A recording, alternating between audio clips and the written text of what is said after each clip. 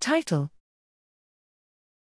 Granulin loss of function in human mature brain organoids implicates astrocytes in TDP-43 pathology. Abstract: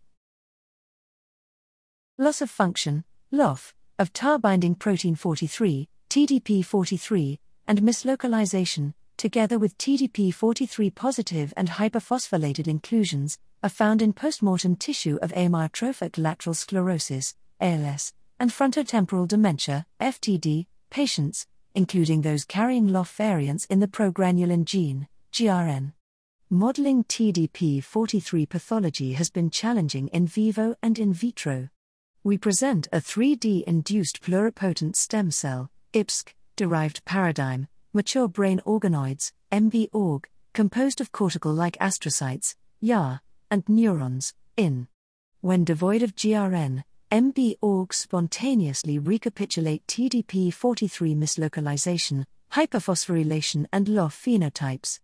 Mixing and matching genotypes in MB-orgs showed that GRN/YAR are drivers for TDP-43 pathology.